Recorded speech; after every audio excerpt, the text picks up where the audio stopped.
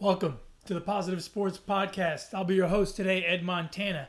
As you can see, I am flying solo today. We are having some tropical storm come over the great city of Houston and surrounding areas, and Alex is out swimming in it. I'm just kidding. I don't know where Alex is. Alex could not make it today. So, you get Positive Sports Podcast Light with only one host. The host with the long shaggy hair and the wings and all that other stuff that my hair is doing. I'm becoming a hairy mess. I probably should shave. I probably should get a haircut. But you know what? I just don't feel like it. You know why? Because I'm too caught up in all of this sports that's going on. This is too much fun. I've got the NBA and NHL playoffs. The NHL's in the Stanley Cup Finals. Tampa Bay and Dallas tied at 1. A very exciting series so far. A very good series. The NBA is down to the Final Four. You've got the Lakers and Nuggets on one side. The Celtics and Heat on the other side. MLB coming down the stretch. Only about 5 games left for every team. So they should wrap up the season this week. And we will get our playoff matchups. And week 2 of the NFL. So I don't have time to shave. I don't have time for a haircut. I don't have time for any of this manicure, pedicure, primping and propping. I've got to watch sports. I just don't have time. So without much further ado, I know you guys don't want to talk hockey. So we'll go into basketball. Look, I think the Clippers are cursed. I think they are living through the curse of Donald Sterling. I think that Donald Sterling is still a Clippers fan. He still roots for him. And I think that franchise is now cursed. Because with the amount of talent that they have on that team, for them to not make it to the conference finals, it's amazing. It's a travesty, really. And, you know, they've got one of the best players in the league in Kawhi Leonard. One of the best supporting stars in Paul George, and really probably a star in his own right, not just a supporting star. They had great complementary role players, Patrick Beverley, and yet they still could not make it work. They could not get past the Denver Nuggets, and I don't want to take anything away from the Nuggets. The Nuggets did a fantastic job. Murray and Jokic are proving to be a very, very formidable 1-2 punch for anybody to deal with. And I said this before the playoffs started, that they were kind of flying under the radar, and I thought they would make some noise, and they are. I was really worried when they got behind with Utah. They looked kind of disjointed and almost uninterested. But they found it halfway through that series, beat a tough Jazz team, found it halfway through the Clippers series, really, because they weren't doing so hot there either. But then eventually just kind of took over.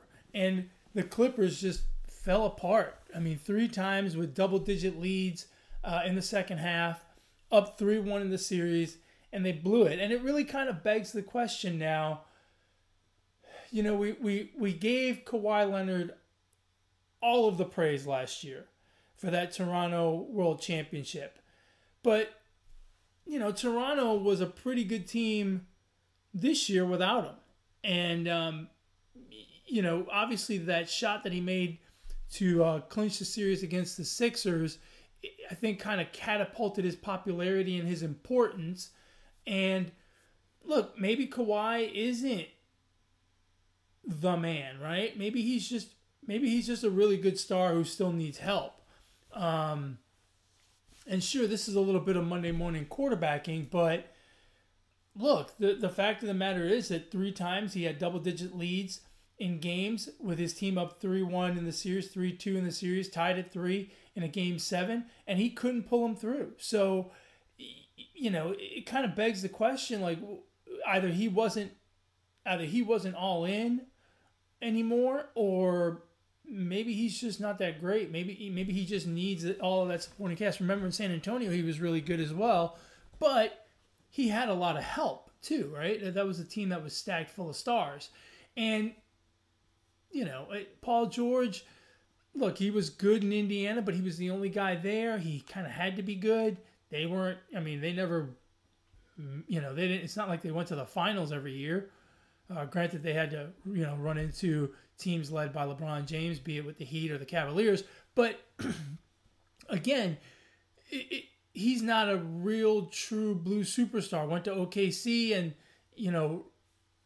rode shotgun next to Russell Westbrook, but they didn't really go anywhere.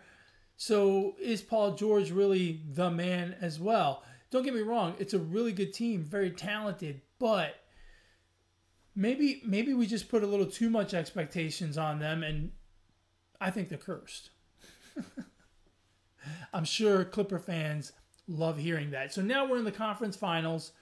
The Nuggets and the Lakers. The Lakers have won the first 2 games of the series. They're the more rested team. They have not had to battle very hard through these playoffs, whereas the Nuggets have gone through 2 7-game series, being down 3-1 twice. The Lakers look very much a part of someone who's going to go to a team that's going to go to the to the NBA Finals. But look, we said the same thing about Denver not being able to match up with the Clippers and with Utah when they were down 3-1. So don't count them out. I don't count them out. At this point, they're playing good basketball. AD made an unbelievable 3-point shot at the buzzer for Game 2. Otherwise, that's a Denver win. So, they are really one bad shot away from being 1-1 in this series. And those things can change pretty quickly. And again, the Nuggets have shown their mettle. They proved it last year. They were tough in the playoffs last year. And they're proving to be even tougher this year in the playoffs. So don't count them out. I don't count out Jokic and Murray. The key is Porter has to contribute. Porter has to be that third leg to really balance out that offense and give the Lakers defense something to worry about. On the flip side, the Lakers really need Kuzma to be on board, making shots, and also give them that third option so that they can really run roughshod on the offensive side of the ball. So it's going to be an interesting series the rest of the way. On the other side, you've got Boston and Miami, and Miami won the first 2 games of the series. An incredible block at the very end of the game in Game 2, I believe it was, by, I don't remember his name, Bo is what they're calling him, Adebayo. Just a ridiculous block on Jason Tatum. I thought it was a slam dunk all the way. I mean, the lane just kind of parted for him. And then all of a sudden, from the weak side, Adebayo came over and just an incredible block, pretty much at the rim. Just an unbelievable play. If the Heat go on and win the NBA Finals, that block will be right up there with the one LeBron James had against the Warriors in Game 6 a few years ago. It was just an unbelievable defensive play at an absolutely key moment in the game. And really saved the game for him. Put him up 2-0. The Celtics came back in Game 3 and played the kind of Celtics basketball that really makes you nervous if you have to face them. That Game 3 was vintage Celtics. Jason Tatum, Jaylen Brown, fantastic job. The supporting cast was there. It just worked all the way through. On the defensive end, they were better. They were able to lock down Jimmy Butler for the most part. Really good Boston. That performance was the kind of performance that makes you think the Celtics are going to win the NBA championship. I knew they would come back strong and that they were not going to roll over just because they were down 2-0. But man, that was vintage Celtics, and that team, they play like that. Man, oh man, they're going to be really, really hard to beat. In fact, I don't see anyone beating them when they play like that. Not the Heat, not the Lakers, not the Nuggets. That Celtics, that version of the Celtics is NBA championship material. Everyone seems to be wanting to see a classic Lakers-Celtics matchup. I don't know if we're going to get it. The Heat are still a very formidable opponent. The Heat have so many options. You've got Dragic, who's playing just out of his mind. Jimmy Butler, Jimmy Butler is playing unbelievable ball, really. Duncan Robinson's shooting the ball well. They play solid defense.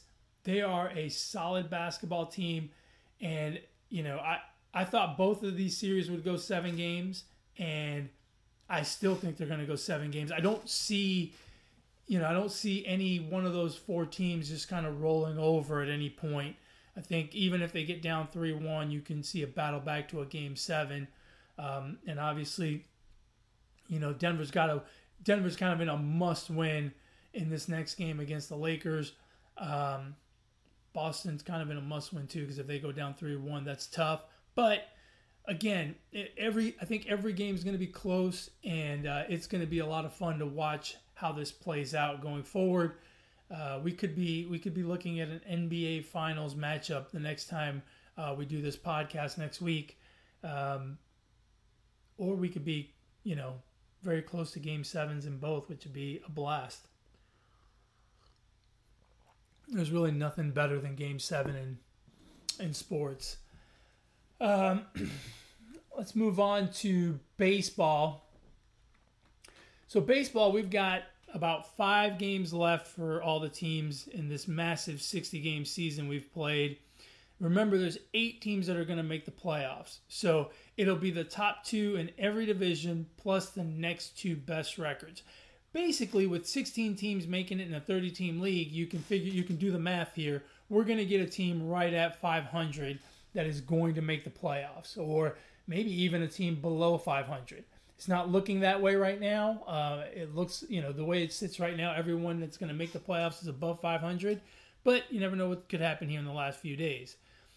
Starting in the American League, Tampa Bay has been pretty much the class of the AL East. Now, that being said, the Yankees have played well as also. The problem for the Yankees has been injuries. They've had a lot of injuries. Similar to last season, it seems. They've been hit by the injury bug, even in this very short 60-game season. Aaron Judge hasn't played much. Stanton hasn't played at all, I don't think. They've had different players hurt. Torres has been on the IL. So the Yankees have suffered through some injuries, but they still they've clinched the playoff spot. So they are going to make the playoffs. And look, they're still 31-23, right? So it's not like they've played terrible baseball. Back to our conversation from earlier in the year, whether any team would win 40 games. The Dodgers look close. Tampa Bay's at 36-19 right now. So they may make it, but they may not. They've got the best record in the American League. In the AL Central, in third place in that division at 28-26, again, just over 500 is Toronto. They would be in one of those wild card spots. Moving on to the Central, you've got the White Sox and the Twins. Alex's pick of the White Sox is looking really good right now because the White Sox can flat out mash. They can hit with anybody. Minnesota's the same way. It'd be fun to see them clash in an ALCS. I don't know that it'll work out that way, but it would be a lot of fun because, for those of us for those people out there that like offense, you're going to get a lot of it with those 2 teams. I mean, it is insane. It'll be very interesting to see how they fare in the postseason. Generally, pitching tends to win out, but with a shorter season, you're not going to get these guys coming into the playoffs as fatigued and as dinged up as you normally would. So it's possible that this would be the year where an offensive team really kind of makes a run through the playoffs. The playoffs are a little bit longer, which makes it harder. But again, it's a shorter season, so I think the hitters will have more of an advantage going into the postseason as opposed to other years. Third place in that division is the Indians, and at 30-24, they're basically a lock to make the playoffs. They'll get that first wild card spot. In fact, I can't see how they wouldn't. They're gonna get it because the only teams that are not the other teams that are in a wild card spot aside from Toronto Seattle, and they're 6 games under 500. So I guess Cleveland's going to clinch that playoff spot today with a win by them or a loss by Seattle. And then out west, the Oakland A's have already clinched the AL West over the Houston Astros. The Houston Astros are very pedestrian, 27-27. The Oakland A's 33-20, so they've had a very good season. Very tough team at home. Now, Houston is an interesting story, only in that obviously there's a lot of eyes on them, and they're not hitting well. Their pitching staff is just about a mess. They have to have used about 15 pitchers this year, it seems like, or 20 pitchers. It seems like every day they're throwing a new arm out there from the bullpen. They've got a lot of arms, but not a lot of experience. A lot of guys made their major league debuts this year with the Astros, and Justin Verlander's done for the season. So it is a dicey situation. The Astros, even though I think that's a very good team on paper, has struggled this season. I don't know if it's kind of the teams are playing them tougher because of the whole cheating scandal, or if it's just a short season and they're not really into it, or I don't know what it is. But they're not what we thought they were before the season started. The talent on paper is not translated to the talent on the field, or the production on the field, I should say. Like I mentioned, Seattle's third in that division at 24-30. They're going to be out. So it looks like we've got our 8 teams pretty much set in the American League. Toronto is in the last wild card spot at 28-26. Seattle, like I said, 24-30. So you're looking at a 4-game difference there. It's pretty hard to make up 4 games with 6 to play. So it can happen, but it's very unlikely. So I think we've got our 8 teams. If I'm not mistaken, it would go Tampa Bay, Toronto, if the season ended today. The White Sox and actually it'd be Tampa Bay and Houston, White Sox and the Blue Jays.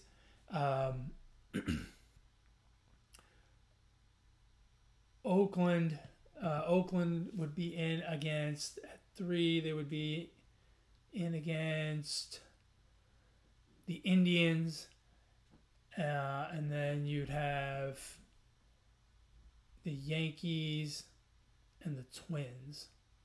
So pretty interesting stuff. The playoffs, I think, would be a lot of fun in the American League. You've got a lot of teams that really could go a long way. Like I said, Tampa Bay's got a ton of pitching. They do that bullpenning thing better than anybody, so they can take their 1 and 2 starters and pitch them on a normal 5 days rest, which would be an advantage, I think. And then you're looking at a solid bullpen as well. The Yankees need to overcome some injuries, really. And then the White Sox and Twins are teams that can really mash. The A's are really good. Cleveland's got a lot of pitching. And back to the A's, the A's are good all the way around. The Astros, the Astros have the talent. It's just a matter of if they can hold up the pitching.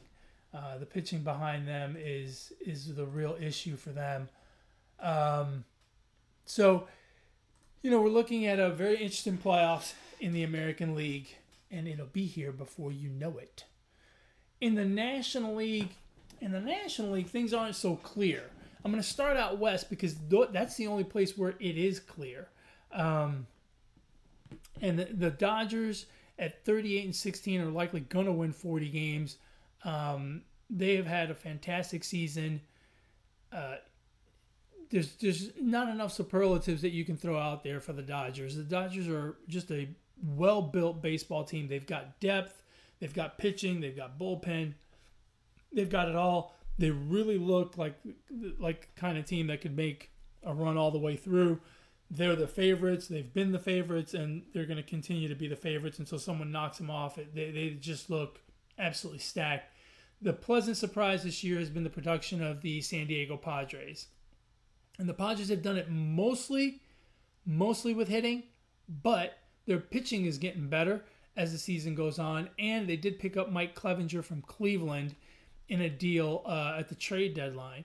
So, San Diego's looking pretty darn good. Those are the two best records out in the National League.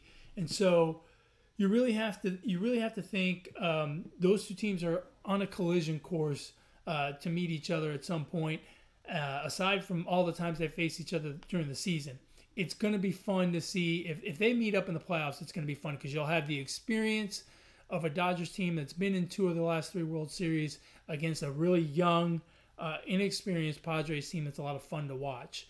But let's not get ahead of ourselves. There are other teams that will certainly have something to say about that before we go ahead and stamp that as the likely NLCS matchup. In the East, you have Atlanta with a 4-game lead over the Marlins and a 5-game lead over the Phillies. Atlanta's going to win the East. They've been great all year. Again, that's a team that is also just getting better as the season goes on. They're a good squad. They're stacked just like they were last year. They've got another year of experience under their belt. They're going to be a tough out in the playoffs. And then in the Central, you've got Chicago at 32-22, up 4.5 on St. Louis and the Reds, and 5.5 on Milwaukee. So the Central is going to get won by the Cubs, but the battle for the second place spot in both the East between the Marlins and the Phillies should be interesting. And in the Central between St. Louis, the Reds, and Milwaukee. I think in the East, I think the Phillies are going to overtake the Marlins. The Marlins have played above their pay grade, right? They've done an excellent job this year. They had the week off or 10 days off because of COVID early in the season. But since then, they've continued to play well, and they've got a lot of good young talent. I think they may squeeze into that last playoff spot, but as far as making it in terms of being the second place team, I don't think so. The Phillies are starting to play better. Their pitching is coming around. Their hitting is coming around. They've improved as the season has gone on. A couple of shaky wins here and there, a couple of shaky losses here and there, games that they kind of threw away, it felt like. But they're still very good, and they've got a lot of talent on that team. I'm going to expect that this week they will overtake the Marlins. It's only a 1-game difference. I'm not speaking anything crazy here. But I think the Phillies will take that second spot. In the Central, like I said, the Cubs are going to win the Central. And that team is playing well. Not hitting as well as they would like, but their pitching has been great.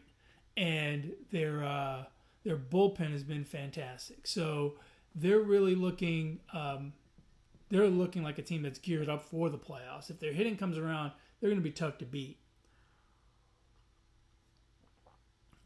I expect St. Louis to hold on to that second spot and nudge out the Reds and the Brewers. And just out of curiosity, let's see what their schedule looks like here in this last week of the season. If I'm not mistaken, it's pretty easy. So coming down the stretch, they've got Kansas City, and then they've got Milwaukee. So maybe it's not that easy. So that series should really determine everything for them in terms of getting into the playoffs or not. Milwaukee, on the other hand, they have, obviously they've got a big set with the Cardinals, but then they play Cincinnati as well. So they've got it really tough. They're gonna have to really battle through and earn their way in. And right now, they're 1 game under 500. So it's a real push for them to make the second spot in the Central, but also to make the wild card spots. The Reds, Milwaukee, and the Twins. Now the Twins, you would think the Twins don't have anything to play for, but there's seeding involved, and so they will be playing kind of. I don't want to say playing hard. They're always playing hard, but they're not going to take their foot off the gas because they're trying to make sure they get in and get a good spot in the playoffs. So it's not going to be easy for them either. It should be very interesting. Again, I feel like the Cardinals are going to pull through and take that second spot. And then it comes down to the 2 wild card spots. My computer is frozen. So let's see what it says. Because in the National League, it certainly gets a little dicey. Maybe they're not going to show me this. Maybe my computer's just done working for the day. How about that? I should be done working for the day as well. When you're looking at the last playoff spot, you've got, as of right now, you would have Cincinnati at 1 game over 500 and the Phillies at 500 getting in. Milwaukee is 1 game under 500. The Giants are also 1 game under 500. And a little bit further back, you've got the Rockies, 5 games under 500. So, and St. Louis is 1 game over. Cincinnati is 1 game over. And Cincinnati has less games to play. So it is awfully close between the Marlins and the Phillies, whoever doesn't end up second in that division. St. Louis, Cincinnati, Milwaukee, whoever doesn't end up second in that division. And then San Francisco. And then much further back, of course, you've got Colorado. San Francisco has probably the easier road simply because they have to play teams that are not really in the chase anymore. So they've got the Rockies right now. And then they finish off with San Diego. I take it back. But they've got 3 games left with Colorado. So they could, if they could win those games and split with San Diego, you're looking at San Diego really might not have much to play for other than being the difference between being the 2 seed or the 3 seed. They can go 5-2 over these last 7 games. That could potentially move them into a playoff spot. So it is going to be very interesting. At this point, though, I'm going to say Atlanta, Philadelphia, first 2 spots in the East. Chicago, St. Louis, first 2 spots in the Central. Dodgers and San Diego, first 2 spots in the West. And then the wild cards, I think, are going to be Miami and Cincinnati. I think Cincinnati's going to hold on. Like I said, they've got it a little bit easier and they have less games to play. So it should be pretty interesting. Cincinnati and Milwaukee are tied in the loss column, but Cincinnati has 2 more wins.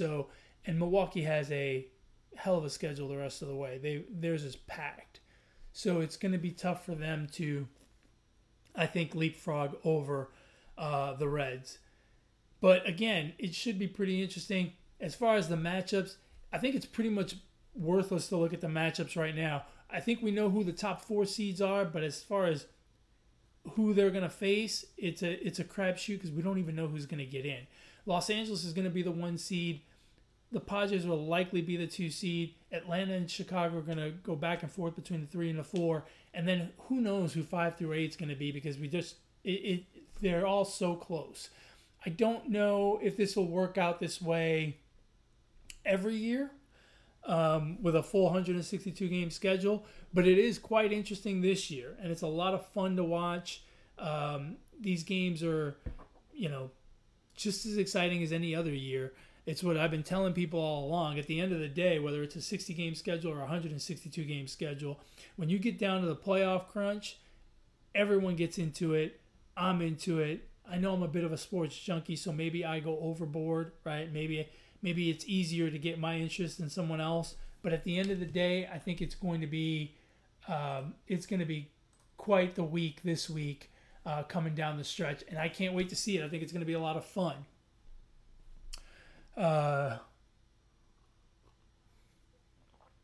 Enjoying my coffee. Moving on, let's look at week 2 of the NFL.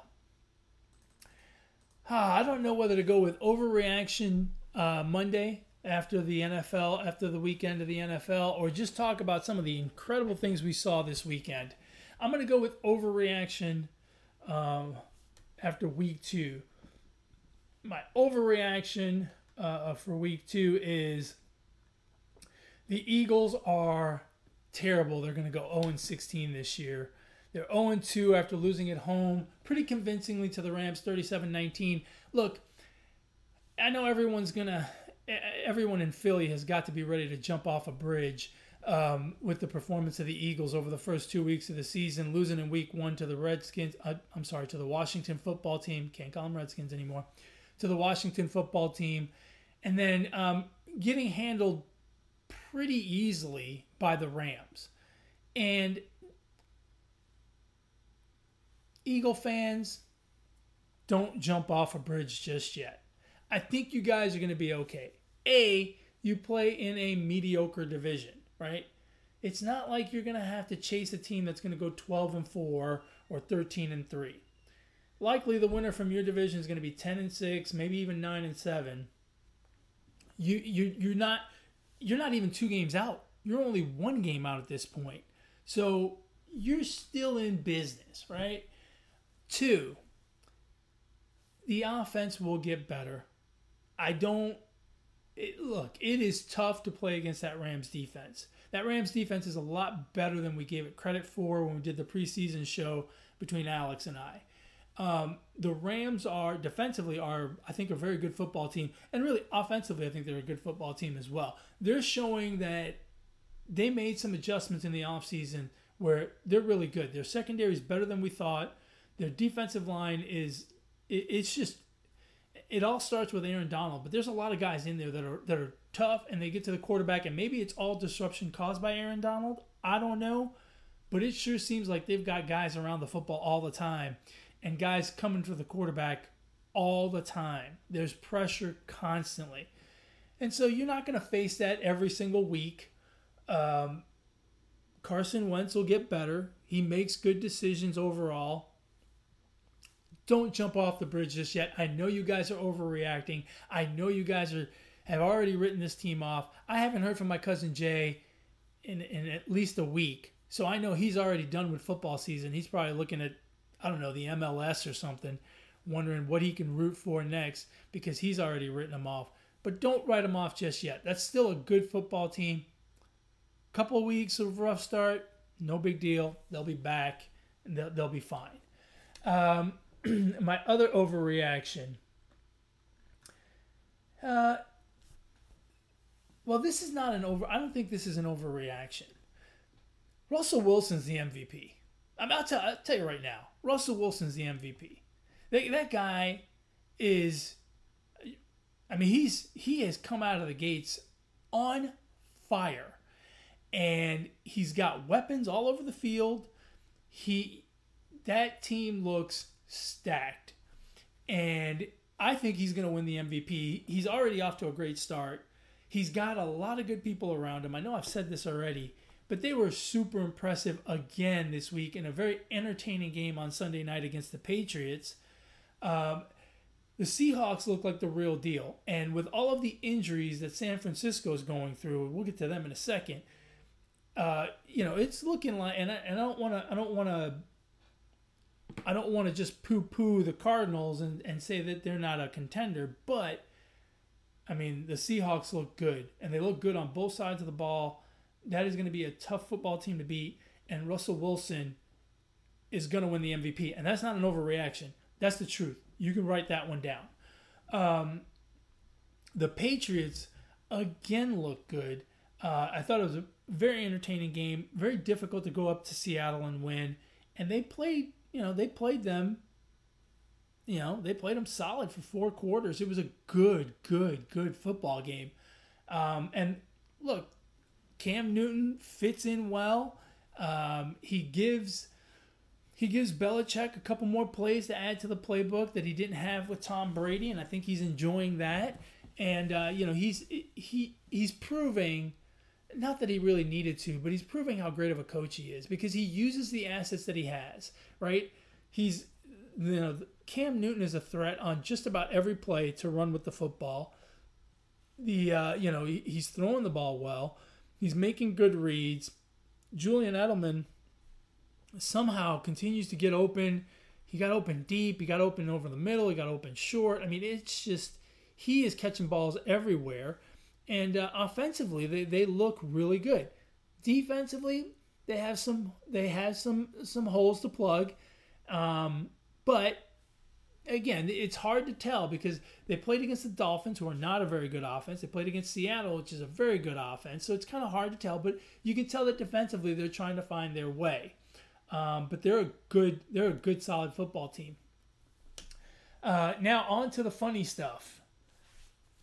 If you're going to talk funny stuff, there's only one. I mean, there's one funny thing that is funnier than anything else, and that is the Atlanta Falcons onside team, their hands team, or whatever you want to call it. What were they doing? What on earth were they doing?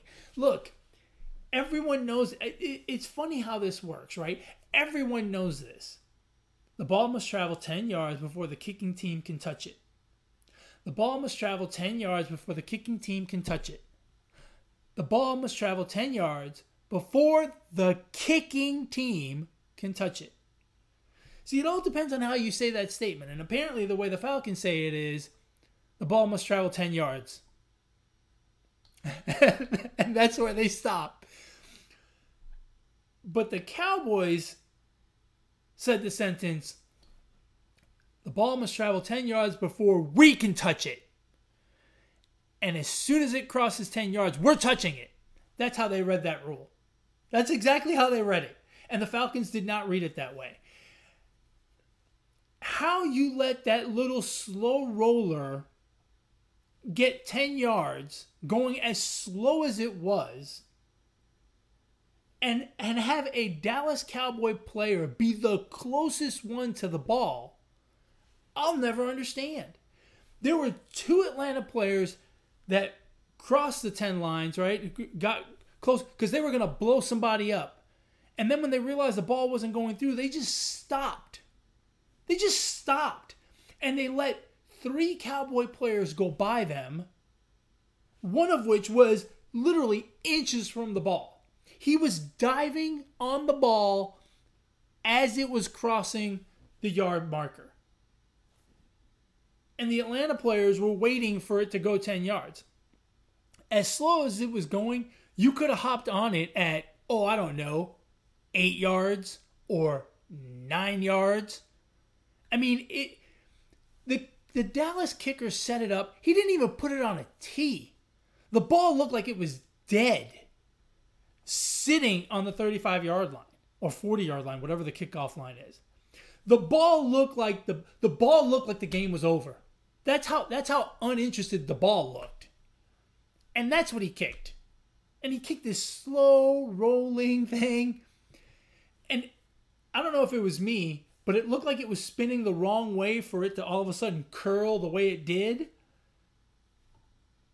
And as soon as it crossed, before it crossed the 10-yard mark, there was a Dallas player in the air going for it, while the Atlanta players were still looking at it, waiting for it to go 10 yards. Just an absolute catastrophe. And look, the Cowboys aren't completely out of the woods either, because what was Mike? Here's another funny moment. Mike McCarthy scores a touchdown to make it 39-30, and this knucklehead, which I don't know what he's doing. This is 2 weeks in a row now. He's bungled a call or gone for it the wrong way. This knucklehead at 39-30 decides to go for 2 instead of 1. What? What are you doing, Mike? There's like 5 minutes left in the game, and now you're going to take the chance of forcing yourself to need 2 scores? Mike, what are you doing? What are you doing? So McCarthy needs to shore some things up. Atlanta needs to shore some things up. And, they were up 20 points in this game. Not quite 28-3, but pretty darn bad. Again, and the Cowboys didn't look bad. They just had some turnovers. Atlanta took advantage of them. Atlanta played well for the most part. But again, in the second half, just kind of stopped trying, it looked like, offensively, and they paid for it.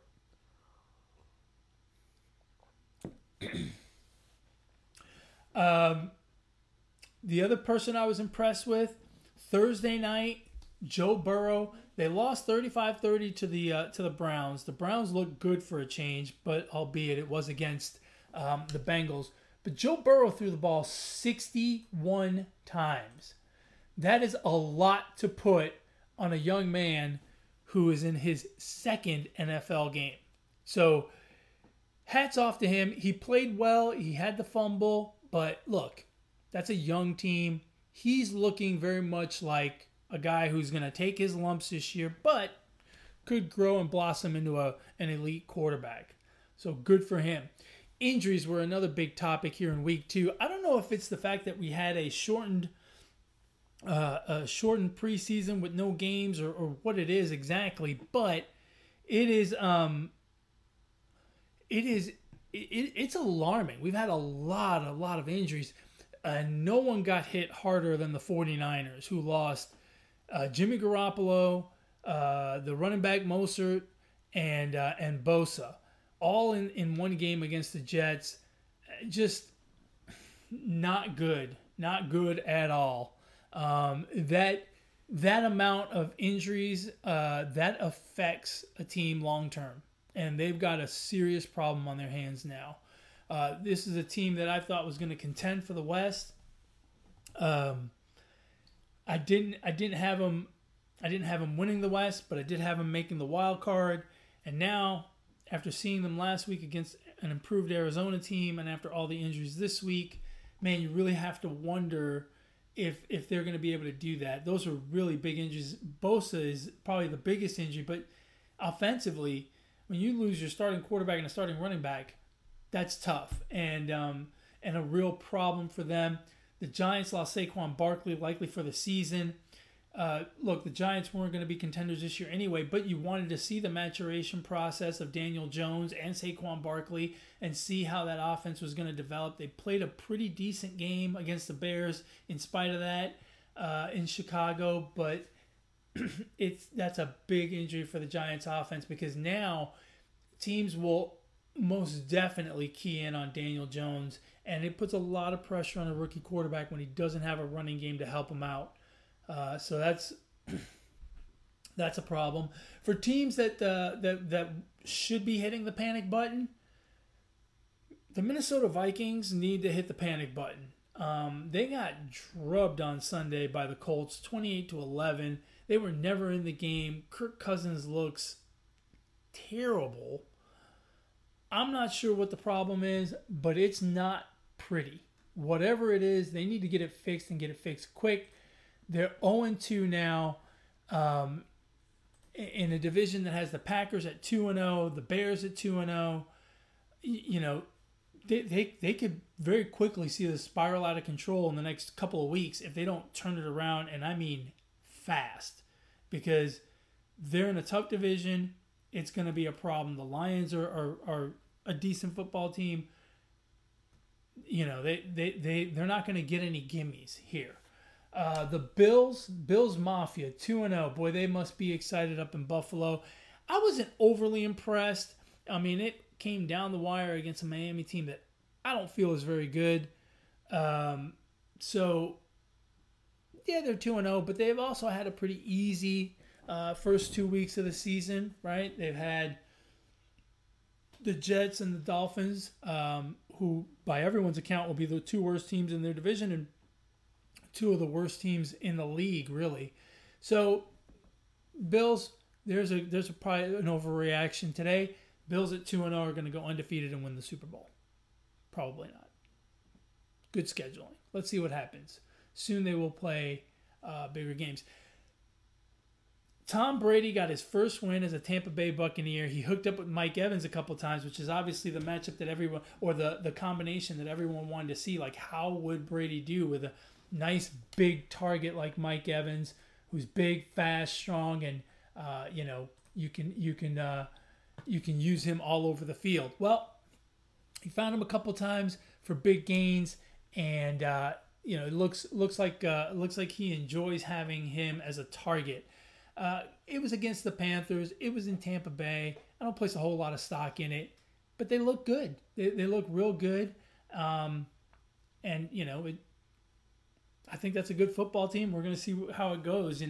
I have them winning the South, and it's a long road to hoe, but there's a bunch of teams at 1-1 in that division, so it's looking pretty good to see where we end up with in that division, how Tom Brady does. It should be a lot of fun. I'm looking up the standings right now, and I'm pretty sure everyone in that division is 1-1. Oh no, Atlanta and Carolina are 0-2. Go figure. The Steelers are 2-0. They've looked good 2 weeks in a row. Denver's another team that's been hit by the injury bug. Their quarterback and receiver went down. Their receiver's out for the season. Their quarterback, Drew Lock, I think, is out for 3 to 5 weeks.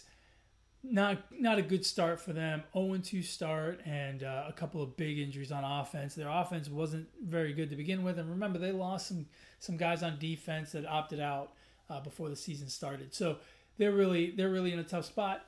But the Steelers are 2-0, and they're looking good. Another team that's 2-0 in that division and looking really good are the Baltimore Ravens. They look like a team that's on a mission. They beat up on the Texans here in Houston. That offense is tough to beat. I mean, it's just a lot of talent. Lamar Jackson makes it so incredibly difficult to defend against him. He's got weapons, he's got speed, he's got a good arm. It's tough defending against them, and defensively they're a good football team. The Texans are 0-2, and you can have an overreaction here, right? 0-2, there goes the season. They're not going to make the playoffs, but hold on. They've had a tougher strength of schedule, right? They've had the exact opposite of the Buffalo Bills. I mean, they started off the season on Thursday night in Kansas City against the defending champions. That's a tall order for anybody.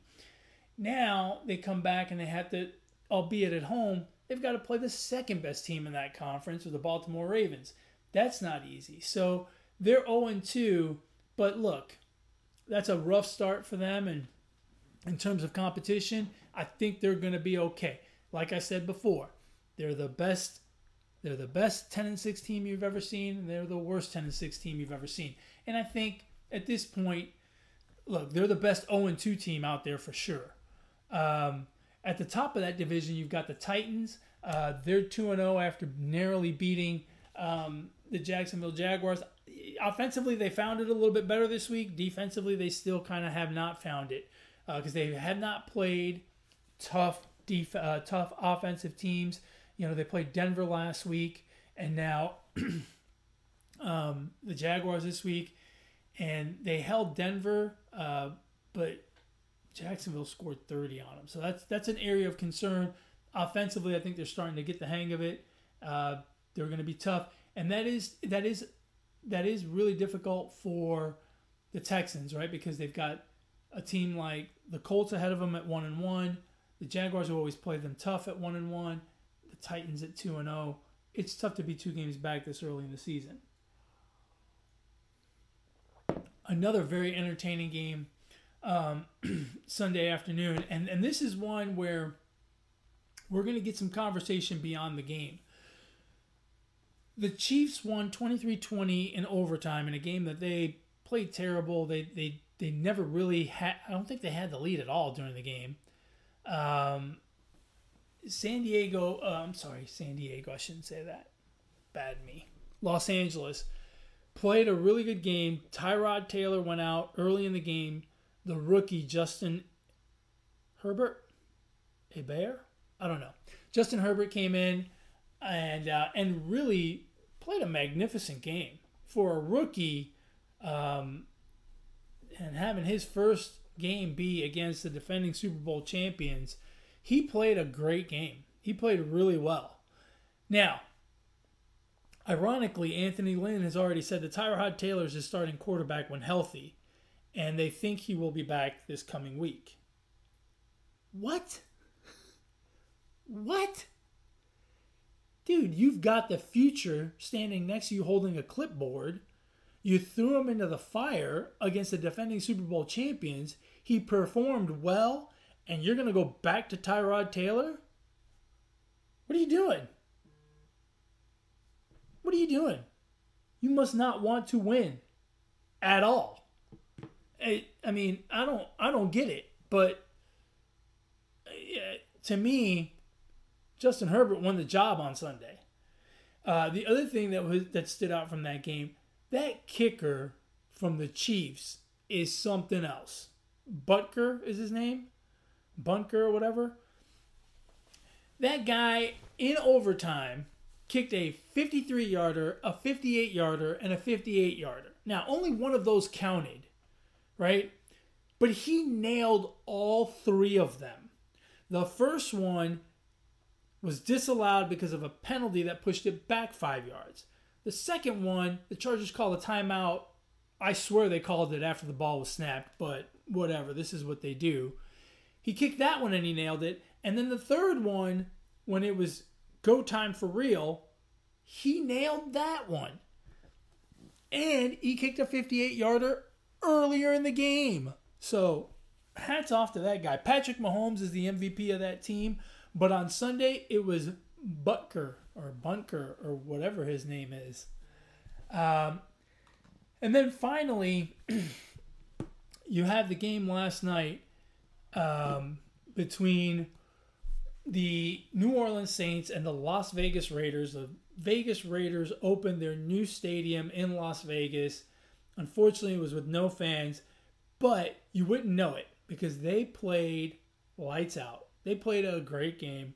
They are also 2-0 in that division, and they look pretty darn good.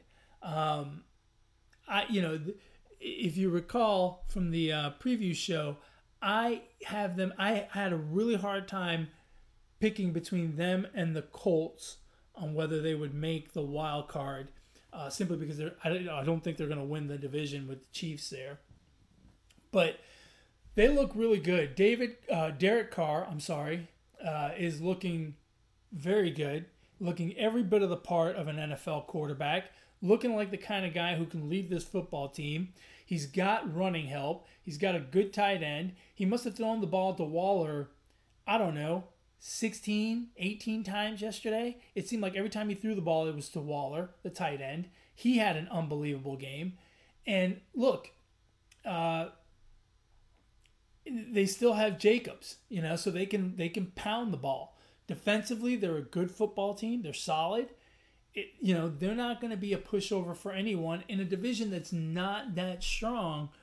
They can make some inroads here towards a playoff spot, but they looked really good last night.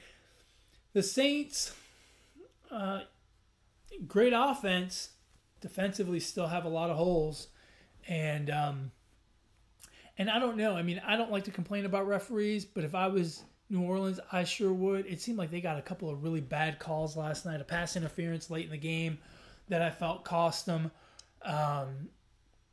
Offensively, they look great. Defensively, they still look porous, and it's going to be tough if they don't figure out how to fix that defense. And I don't know that that's going to happen. So that's why I don't have them winning the South. I don't think they're that much better than the Bucs. But anyway, I do think they're a playoff team. So that is the wrap on week 2 of the NFL season. Share your thoughts with us. You can email the show, positivesports10@gmail.com. positivesports10@gmail.com. If you want to reach me, you can do so on Twitter @emontana21. If you want to reach my brother Alex, you can do so on Twitter as well @BrooklynGaucho1. I think. I'm positive. I'm sure of it. BrooklynGaucho1. And get ready for another fantastic week of sports. Baseball coming to an end. We'll know our playoff seedings by our next episode, and we'll be ready to get into October baseball. And then the NBA will be in the NBA finals will be right around the corner, and we'll have week 3 of the NFL season as always. That brings us to the end of another wonderful episode. As always, folks, ignore the negativity. Be the positivity. Peace.